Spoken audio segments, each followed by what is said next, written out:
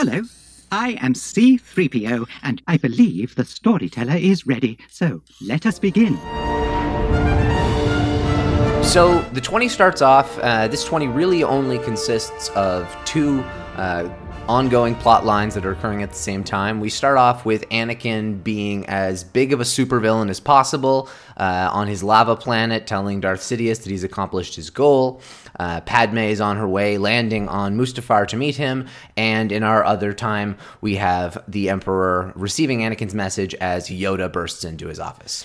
So Padme eventually lands on Mustafar. Obi-Wan is also stowed aboard, which she knows, but she's kind of strategically keeping that a secret while she just has a little chit-chat with Anakin.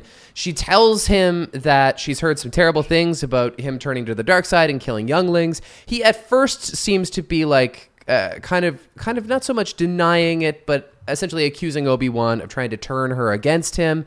And then she slowly realizes through his calming of her and his weirdly calm demeanor that maybe he has turned to the dark side, and that's when he spots Obi-Wan on the ship. Yes, his lust for power and his anger clearly gets the best of him here, and despite all of the reasons why he turned to the dark side, he's quickly realizing that it's not being appreciated, and when you turn to the dark side, you know, your anger starts to snowball. So he gets really mad, chokes out Padme, gets in a bit of a confrontation with Obi-Wan. They decide they're not going to be able to, come to a conclusion with just an argument, so they pull out their lightsabers and begin the most epic duel ever. Yoda knocks down Palpatine's royal guards. They throw a little bit of shade back and forth. Then they throw a little bit of force powers back and forth. And then they also begin a lightsaber duel. And then we spend the next 10 or 12 minutes kind of cutting between these two very different but very powerful lightsaber duels. The one on Mustafar involving our two youngins is really acrobatic and very contrasted and very emotional. Meanwhile, the Sidious Yoda duel is kind of more stereotypically heroic / supervillain, and it's a little bit cornier. Anyway, the Sidious Yoda duel ends a little bit quicker. Ultimately, it ends in a big eruption of dark force power. Both of them kind of get blown back, and Yoda escapes into the ventilation. Yes, escapes, but in his mind it's a failure because Darth Sidious was not defeated and Yoda lost his lightsaber. We cut back to Mustafar. This duel keeps going on and on and on. It seems like every couple minutes that looks like one of them could beat the other one. Obi-Wan's hardcore on the defensive, but it's very evenly matched. It looks like Obi-Wan's gotten away from Anakin, but Anakin pulls off some Tarzan-like moves. Obi-Wan truly realizes that he's failed Anakin, and in a last-ditch effort to gain the high ground, he kind of flips off and does get the high ground over Anakin. Anakin decides that he's going to try and pull his master's classic move and take out Obi-Wan the way Obi-Wan took out Darth Maul. Obi-Wan knows this isn't a good call, and Obi-Wan cuts off Anakin's 3 remaining limbs. And of course, we finished the 20 with the very miserable and emotional and devastating pleas between these two former brothers, both basically realizing that they'll be at odds until the end of their days. Anakin is defeated and charred on this fiery shore, and Obi-Wan is fighting back tears, ultimately takes Anakin's Graflex lightsaber and leaves him to die in the fiery mess on Mustafar. And that's where we end. Ross, I really want to mention something you just mentioned that has never occurred to me, which is that Anakin does try to regain the high ground via Obi-Wan's great Darth Maul move. Do you think that was on purpose? Yeah. Oh, 100%. That's why Obi-Wan says don't try it, because he knows what he's doing. It's like, oh, all those times you taught me, I'm going to just take you down with your own move. It's just the most arrogant thing in the world that he does. And yeah, I very much see it as a callback to that moment. So what is it about Obi-Wan that he was able to pull it off as such a young Jedi, but Anakin couldn't pull it off, considering Anakin at this point is much more powerful than Obi-Wan was in The Phantom Menace? Because that's the whole, I think, point of Obi-Wan is Obi-Wan learns from experience. Obi-Wan is the constant learner of really the entire original 6 movies. His character is the one that progresses the most in terms of his opinion changes. But Luke kind of becomes that character now as well for the entire saga, because he also has those changes come to The Last Jedi. And I really like that specifically about Obi-Wan, because he's learning more, whereas Anakin, it is the arrogance that's gotten the better of him. That's why he thinks he can do it. The reason why Obi-Wan was able to do it was because he completely gave in to the Force. He completely let the Force control it and did the one thing that Qui-Gon would have done. And that ultimately helped him out, whereas Darth Maul was just being super cocky, waving his lightsaber around. Right. Obi-Wan wasn't waving his lightsaber around. He was ready. And that's right, where so the fault was. Ultimately, cockiness is what does you in these situations. Yeah, and I saw something funny the other day, and I have to mention it because Obi-Wan so frequently has the high ground and how that's a big thing. But someone mentioned on Reddit, well, Ewan McGregor is from Scotland, so forever he will have the high ground as a Highlander. That's so funny. Why did it take us so long to realize that? Because he's apparently he's from the Lowlands in Scotland, so he's not actually a Highlander. Yeah, if you've seen Train Spotting, he's not from any ritzy area. No, but it is really funny, and I'm shocked that nobody had not noticed that before. But yeah, that final scene, I did just want to kind of finish off kind of on that note. But that is my favorite moment in Star Wars. That final scene. It's truly devastating. I think that it's fair to say that Ewan McGregor saves the prequels, and he's the best part of the prequels. But if not for this scene, I don't know if we would be saying that. I think that this one scene does a lot of repair on the entire trilogy. I completely agree. And I think this one scene carries about 10 times the weight that it does if you've also seen the Clone Wars too. Oh, wow. Because you see so much more of this brotherly relationship and just how upsetting it is. There's a point in the Clone Wars where Anakin thinks Obi-Wan's dead, and it's devastating. Really? He is just devastated. It destroys him. And when he finds out that the Jedi Council forced Obi-Wan to not tell him, keep him in the dark, it's just another one of these moments of are you fucking kidding me, these guys? And so it's you start to see kind of these other instances where Anakin's trust has been broken in the Jedi Order, but that the brotherly love the two of them had never really strayed. That was very pure throughout the entire time, and why it's so sad that it's now gone, and that they're completely, like you said, at odds, and that he absolutely hates him with everything that he has because he's given into the dark side, and ultimately he doesn't have anything else. That there's no other feeling to have towards Obi-Wan. Well, let me put it like this: about is the things he was angry for. Right. Let me put it like this: the opposite of love is not hate. The opposite of love is indifference, right? And he has loved Obi-Wan for so long. He's not capable of feeling indifferent about him. If he's going to be at odds with Obi-Wan, he's going to have to repurpose all of that passion. Yep, you're right, and that's a very good way of putting it. And he has that same passion for Obi-Wan for the longest period of time. And I mean, we'll get a chance to talk about some of that stuff a little bit later on. But this scene, it really, really has a lot. And I think they could have done a little bit better of a job of really showing you the inflaming of Anakin's yellow eyes as he gets angry, because you do kind of notice that there's a couple points where you can see it flickers back between blue and yellow. And it's I think it would be better served to be a little bit more obvious about that. And I was looking for it, and I couldn't really see that. Oh, I did. I did see it, but it's a little bit more subtle, and it's also because Anakin's eyes remain blue for a good chunk of the fight as well. So that's one other thing to consider. But for, I guess, kind of that big giant fight between Anakin and Obi-Wan, that thing is damn incredible. Holy shit! It's unreal. It's unreal. And it's it surely was all green screen, which I mean, it's hard to imagine because so many of our lightsaber duels have been very practical. But it is not like so much special effects in Star Wars, and it's a very controversial subject. It's really not robbed because it's special effects. It's very well done. Yeah, no, it's incredible. The one I hate is the Tarzan swinging. I really, really hate that part. Yeah. But other than that, there's not a single part. Maybe Anakin doing that incredible jump and landing on the droid in the lava being a little too are you kidding me? But especially as he didn't land the jump a few minutes later going over Obi-Wan. It's a pretty cocky. It's like an all or nothing move to jump on. It really is that little fire skateboard.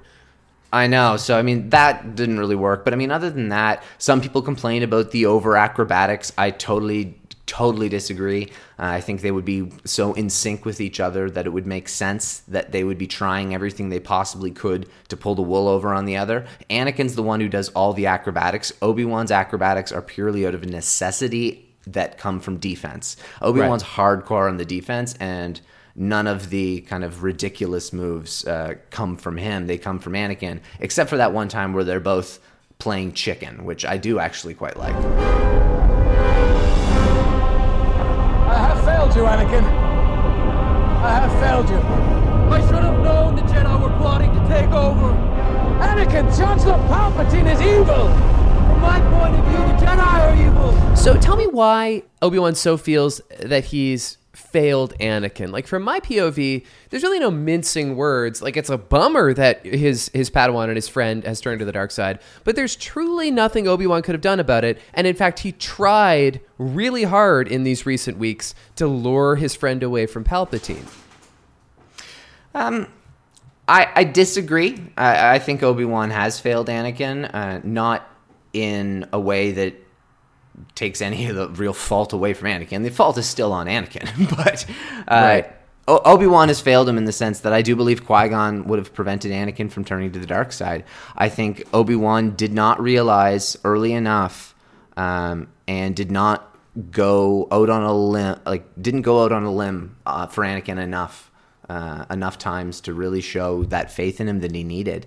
And so, as much as that's not really fair to Obi-Wan, Obi-Wan should have seen some of this stuff coming, and he should have done a better job of allowing Anakin's anger to be kind of dealt with in different ways, and ways in which he could have really seen why decisions were made from the Jedi Council, because Anakin is kept in the dark on way too much shit. There is no reason or right for him to have been kept in the dark the way he was, considering the things they've asked of him. And so... Right. I do agree with Anakin in that regard, and I think that's a little bit where Obi-Wan's taking some of the blame. But in the same vein, he never should have been so easily susceptible. In the script initially, his line is, I have failed you. I forgot to teach you to think. And yeah, or think for yourself, one of the two.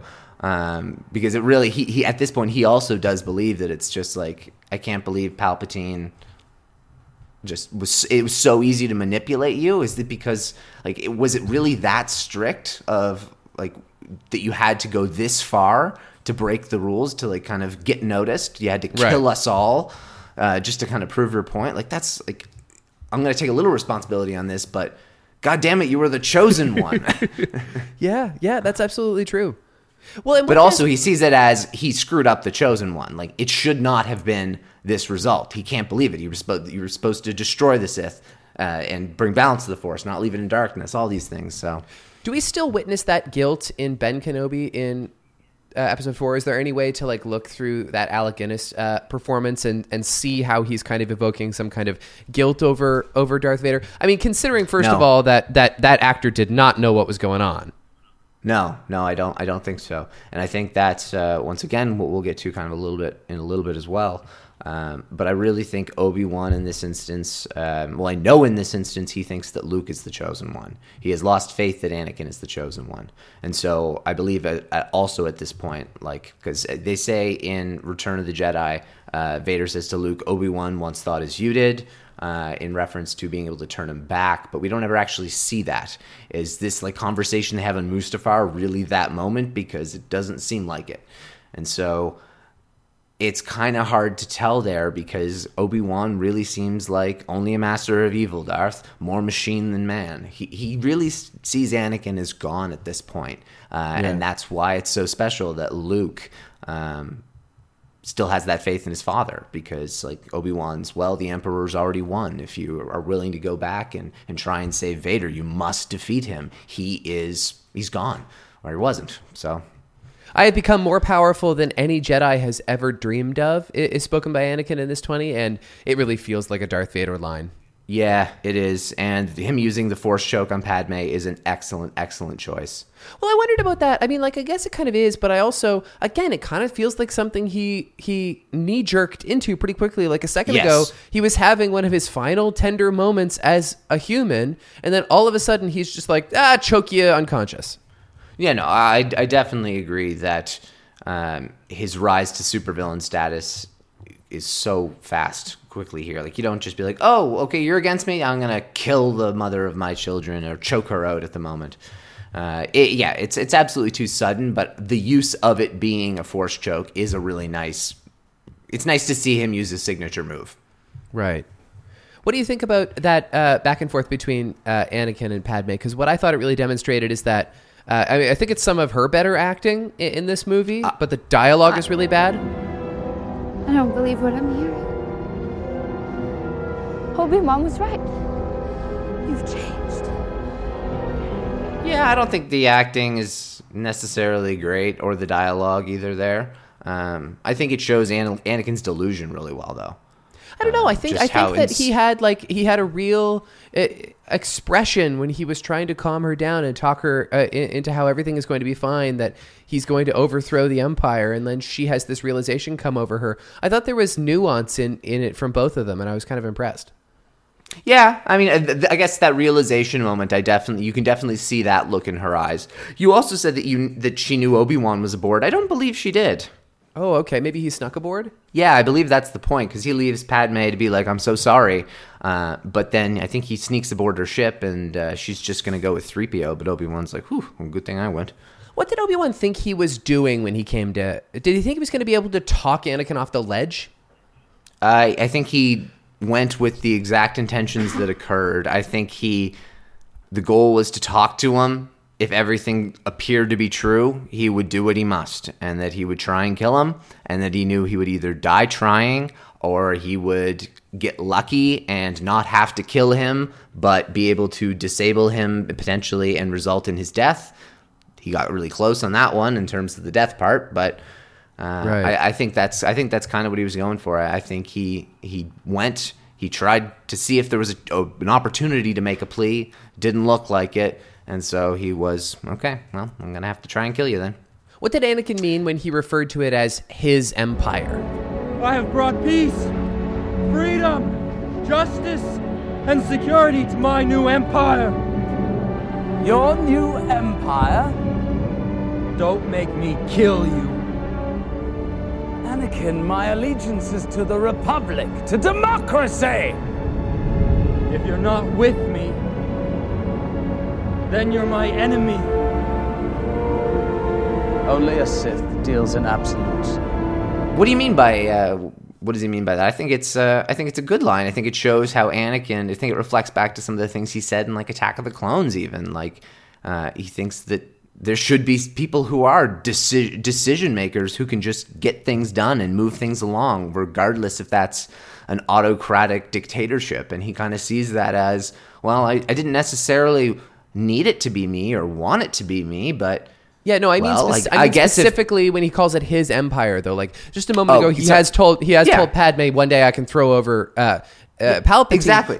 But also, like, this is the first time he's said anything like that. Up until now, he's been completely subservient to Palpatine. Yes and no, because he also knows that both sides betrayed him. So he's seeing this as an opportunity the exact same way he does in The Empire Strikes Back. He wants to rule the galaxy as husband and wife, or, as he later says, as father and son. He wants to overthrow the Emperor. This is his opportunity. He sees it as, wait a minute, both you guys betrayed me.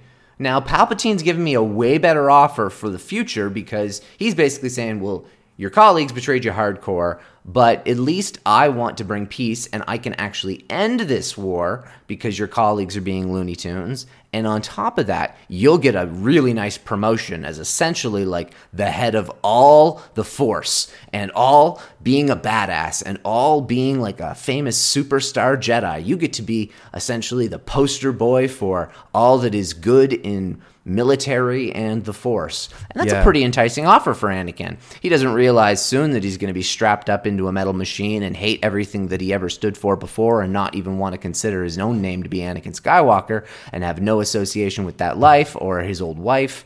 But in this specific moment, I think it's him thinking that he can be in a position where he's just like Bail Organa, kind of like one of those where he'll just turn into essentially a politician, but maybe from a military perspective, and he'll work closely with Palpatine until maybe he sees an opportunity where Palpatine is, maybe pushing too far into the dictatorship area that Anakin doesn't necessarily agree with. So who knows? But I really do see this as Anakin thinking, okay, well, if you guys are all going to be crazy, I guess I'll have to take that role as the person who will make decisions for the better of the galaxy. Okay, I'm going to rattle off a couple of lines. I want you to tell me if you think they're cool lines or corny lines. Sure. Anakin, all I want is your love. Love won't save you, Padme. Only my new powers can do that. Might be the corniest one in the 20. Although, to be fair, it is kind of representative of what you're just saying about them being the Emperor and the Empress together. Like, look, us being in love is not enough anymore. Yep. We need to be forceful.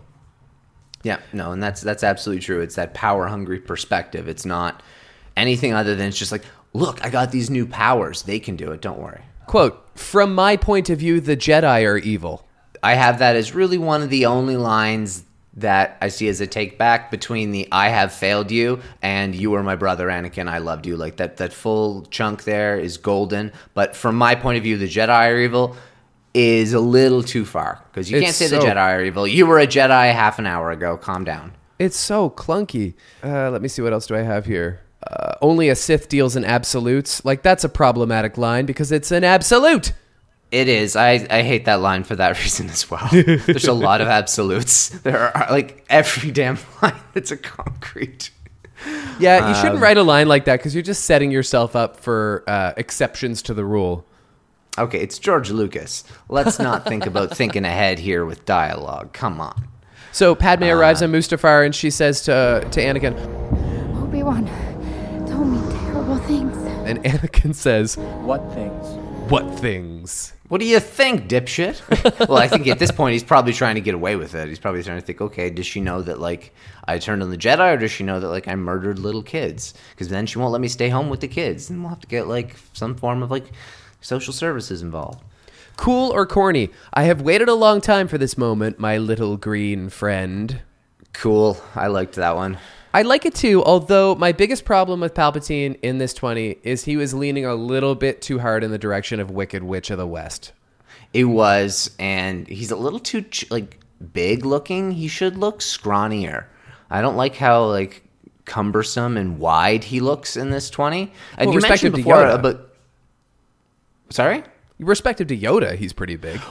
That's true, but he also looks a little chubby, I find, Yeah. as opposed to, like, he looks more frail, and I know it's several years later, but he looks more frail in the start of this movie and in Return of the Jedi than True. he does in the end of this movie. I guess you could say he's under swelling from the recent electrocution, but who knows? But you did mention before about the acrobatics. Yoda is insanely acrobatic on that Senate kind of pod. Yeah, so you're right. there's definitely a lot of acrobatics still even in this, but it's a much close quarters fight, whereas the other one's very sprawling. I think they kind of missed an opportunity to better develop the relationship between Senator/Chancellor Palpatine and Yoda. Like, this could Definitely. be a lot more impactful if these two had kind of a fraught relationship in politics. Yeah, there's some good kind of dialogue between the two characters in the Clone Wars. And there's certainly one episode in particular, which is kind of Yoda's lost Force journey, where he really he learns about a little bit more about the Wills and about how Qui-Gon's learned how to become a Force ghost, and he has kind of a tormented Force vision sequence where he has to fight Palpatine, and he has a Force vision conversation with Darth Bane. Like, it's a very cool sequence, but like that episode does play a little bit well, and kind of Yoda's realization that the biggest Sith Lord of all time is right under his nose, and that he just can't see who's under the cowl. Right. And that Sidious finds it fucking hilarious that Yoda can't figure it out. Speaking of the cowl, and further to what you said about Palpatine's Sidious's physicality in this scene, it is combatively impractical to do this lightsaber duel with your hood up. Yeah, under no circumstances, and I don't know. I guess it's pure, like, he looks ridiculous without the hood on, so I guess they kind of have to keep it up. But yeah, you're right. You can't see anything, so that's pretty stupid. So we agree that the Mustafar duel is one of the great lightsaber battles of all time. Where does this Yoda Sidious duel rank? Pretty close to the bottom, in my opinion. Oh, wow. I would definitely put the Yoda and Dooku one below it for sure. Sure. No two ways about that. But I'd put an awful lot of them ahead of it, really, because it's boring. It's not that interesting. There are like some serious lightsaber fights out there, like whether it's Kylo versus Rey, or the what is it called, Duel of the Fates, or any of the Vader versus Obi-Wan, Vader versus Luke, Vader versus Luke again. Like, part of the problem there are is that so many. These characters are both like really important characters, but at the end of the day, they're secondary characters. But like you said before, also, the relationship wasn't developed overly. All Right. those kind of instances, all the ones that I just listed off, which are the better duels in Star Wars, are all deep relationships, meaningful relationships, whereas this, they are people of intense power, and they play kind of similar roles, but their relationship we don't see running overly deep. Yeah, I think that's true. I Did did you- like one line from Yoda, though, is when Sidious is trying to leave, and Yoda says, If so powerful you are, why leave? Is that a bit of a thing with Siths? Do they run? yeah, a little bit. They're extremely selfish and kind of scared. It's just an opportunity. But at the same time, we don't know a whole lot about Siths in canon other than these two right here, Vader and Palpatine. So I'm really intrigued to see maybe some more badass Sith in kind of the Old Republic era, whereas maybe there's going to be some that are a little bit more takes no prisoners. One more corny or cool. Into exile I must go, failed I have. I think it's appropriate. It's a little expository is the only problem. Yeah, I guess. But Yoda is. That's a lot of his lines are, so. Yep, that's true. Yeah, I think definitely the name of the episode has to be You Were My Brother, Anakin. You were my brother, Anakin. I loved you. There's a lot of good contenders for episode titles. Yep, You Were the Chosen One. That would certainly work. I have the Then high You ground. Are Lost. I Have the High Ground. You Underestimate My Power. I always thought it was I have the higher ground, and it's clearly high ground. No, it's high ground, yeah. Like as if it's like a thing. Like, haha, I got the chalice. I got the high of ground. course. Yeah. Well, and he's also not on ground. At this point, Anakin's floating on a little pod that has like this weird force glow to it. Do you know why that is? No, I don't. Likely it's just some form of Protective. gravitational, like, I don't know, jet to make sure that it doesn't sink below the surface. Who knows? Any other thoughts on this 20? There's not really a whole lot to say. I mean, I absolutely adore this 20. It's one of the best 20s in the entire prequels. Yeah, it's beautiful, Especially that final moment. There's really not a whole lot to say about it, though. Yeah, it's an excellent 20. Okay, so do you want to move on to the news? Yeah, sure. I mean, we weren't able to do really trivia for this one, so let's why not? All right. Well, we have a lot kind of in the news world, so let's start off with episode 9. Okay.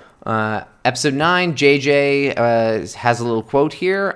You have to determine that for yourself. I really can't wait for you to see it. There are a lot of words we hope you'll feel. Obviously, the biggest and most important one, I think, is satisfied. So that's his great. goal. The goal is Yeah. to provide us with satisfaction. So that's nice to see and not surprising, but at least they're keeping that in mind. There'll be a lot of fan service in this movie, I really imagine.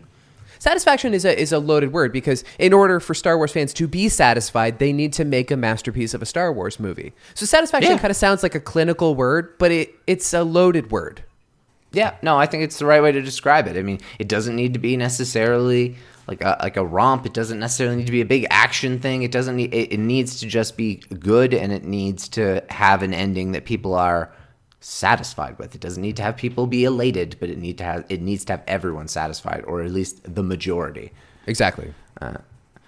Trailer, it's going to be coming in April, so that's going to be another little while to wait. It's going to be attached to Avengers Endgame. Most likely it'll be announced and first launched at Star Wars Celebration.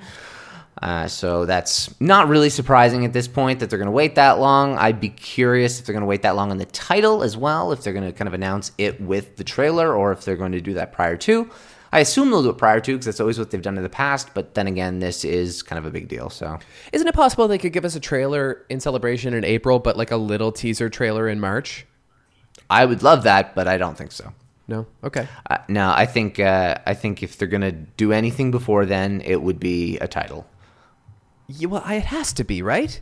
Yeah, you would think, but who knows? This is getting. I think this is getting to be one of the closest.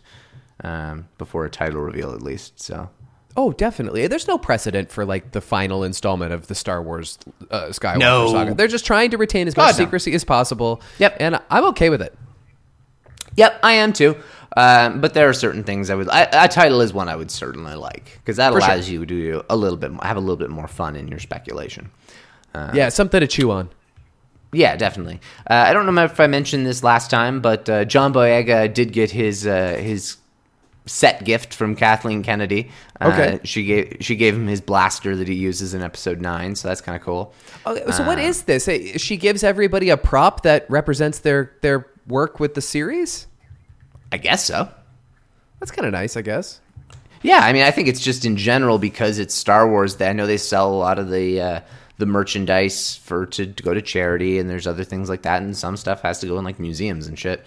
Yeah, that's true. So I think there's they don't get the ability to just take that item that matters to them from set. I think there is kind of they go to their way to select, like, okay, this is an important item that would be good, but that way you don't have them going and stealing a couple random items here and there and being like, well, shit, who stole the, Luke's Graflex or the Kyber crystal inside? Yes, and who's getting like rich off like the black market? Yeah, I mean, and my guess is in a lot of those cases that wouldn't be so much people wanting to sell it. No, it's just to have. In the case of the big stars, at least. Yeah. He also got a gift from Daisy Ridley. Apparently, he's a huge fan of the Amazing Spider-Man series. Okay. Those two movies, and so she got him a vial from Oscorp Industries. That's really bizarre. So it's very bizarre. He likes those movies, or he likes the comic book series Amazing Spider-Man? I don't know, but it's a vial from the Amazing Spider-Man movies. I'm pretty sure it's the movies that he likes. That's very nice. It is. It's odd, but very nice. It's both of those things, yes. Yep.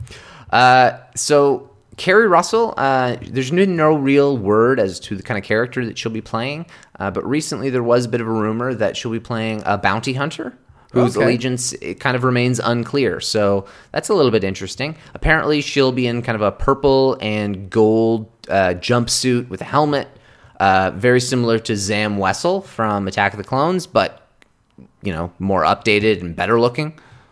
Purple and gold doesn't really sound like something that would blend into the shadows. No, it doesn't. But then again, remember kind of Zam's look? It was a very dark purple, and it says goldish bronze here, so maybe it'll be more of kind of like a rusted look. Who knows? Yeah, okay. I'm not quite sure how that character is going to fit in or what kind of place it would be, but that's kind of interesting. There is one also rumor that DJ could be back in a small role, and maybe this would be the introduction of Kerry Russell's character, but the DJ could be back in a small role in association with the Hutts. I completely forgot that Benicio del Toro's name was DJ, and that is the cherry on the shit ice cream sundae that is that character. Yep, I completely agree. The character's name is DJ only because he doesn't have a name, and his motto is "Don't join," and so he's DJ. Oh, okay. Yeah, the character doesn't have a name. His hat says "Don't join" on it, and that's kind of his motto all throughout the whole thing. Don't pick a side. Don't join. All right. Okay. There's going to be the return of Nien Nunb, And he's going to have apparently his biggest role since Return of the Jedi. So that's kind of cool. All right. Okay. Looking forward to that. Yep. My guess is because Lando's back, it only makes sense. Yeah, that's right. Naomi Ackie's character, there's a rumor now that potentially it could be Finn's sister. I think that's probably a garbage rumor. There was a lot of rumors a while back about a casting of a character under the name of Caro, which I believe has now been changed to Vera, and this would be Lando's daughter. So I believe Naomi Ackie's going to be playing a Vera Calrissian, Lando's daughter, and not Finn's sister. Also, this is a cool one. So Fantatrax, which is kind of a Star Wars reporting site, so it's a very cool name, and they have a theory. It's a bit of a stretch, but it's the first one that I've really, really liked that I've seen online. And you know how before I've been really curious and how I think there's a deeper meaning behind Trixie? Yes. As the kind of set title name. What if Trixie is a reference to the famous line, Trixie Hobbitses, from Andy Serkis, referring to the trickery of the hobbits, and that maybe it's the return of Snoke that's the reference for it. Oh, wow. I mean, that is kind of reaching, but I'm on board. It's kind of reaching, but I mean, Trixie, a little bit of trickery, but obviously with Andy Serkis's voice, it seems like it could be kind of good. Yeah, for sure. It's the only thing that makes sense that I've heard from an online source. I had to look up friggin' horse racing bets to come up with the only thing that I could possibly think made sense, and that didn't make as much sense as this. So there's a very good chance it won't make any sense to us without more knowledge about this movie. Yeah, exactly. There was a little while back kind of a leak of stickers that went around the internet, and that included like Dominic Monaghan being like a likely Resistance person, and Richard E. Grant in the First Order. There was also a couple other things that have kind of bubbled up since then. There's Kylo Ren's helmet that is cracked with all kind of the red adhesive attaching it together, and then there's also Kylo Ren in his mask, but kind of like the full body image of him. And there's a stupid rumor going around, and I apologize for calling it stupid, but it is, that's not actually Kylo Ren, and that potentially it's like Matt Smith or somebody else in his outfit who's taken up his mantle.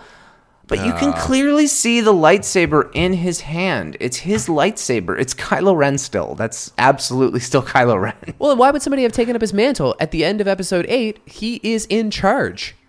He is in charge, but that's why some people thought it was a little weird that he's in charge and that he's like the same style as he always was.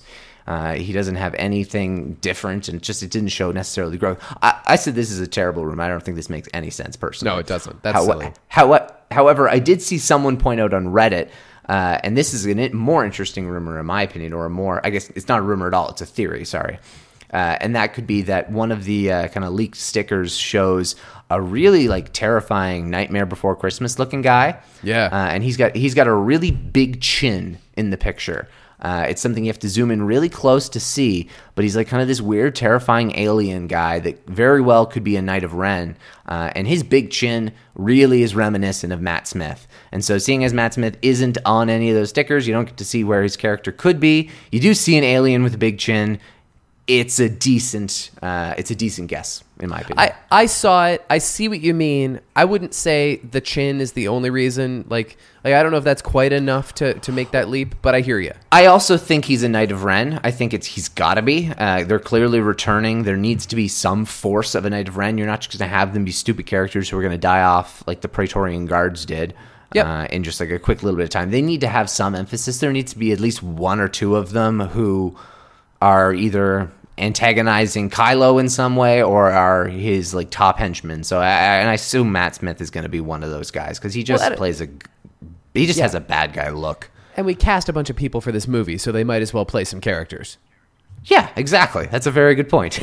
Yeah. So kind of some of the other rumors that I wanted to mention, and I referenced a few times a little bit earlier.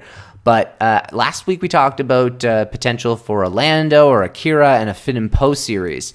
Now, along those lines, there have been a bunch more rumors. So what I believe has actually happened is these were rumors of kind of leaks pertaining to pitches, not necessarily projects. Okay. And so in addition to those, it's also been rumored a leak of a Rose Tico show, a Phasma show, a Knights of Ren show, a Darth Bane show, And last but certainly not least, and this one has an asterisk by it, an Obi-Wan show.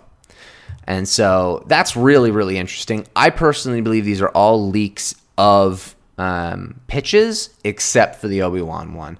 I do believe the Obi-Wan one is accurate because it came from a different leak source. Star Wars Newsnet, I think, was the one that broke that.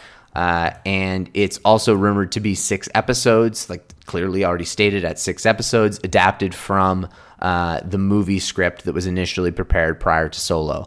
Ewan McGregor was at the premiere for Solo.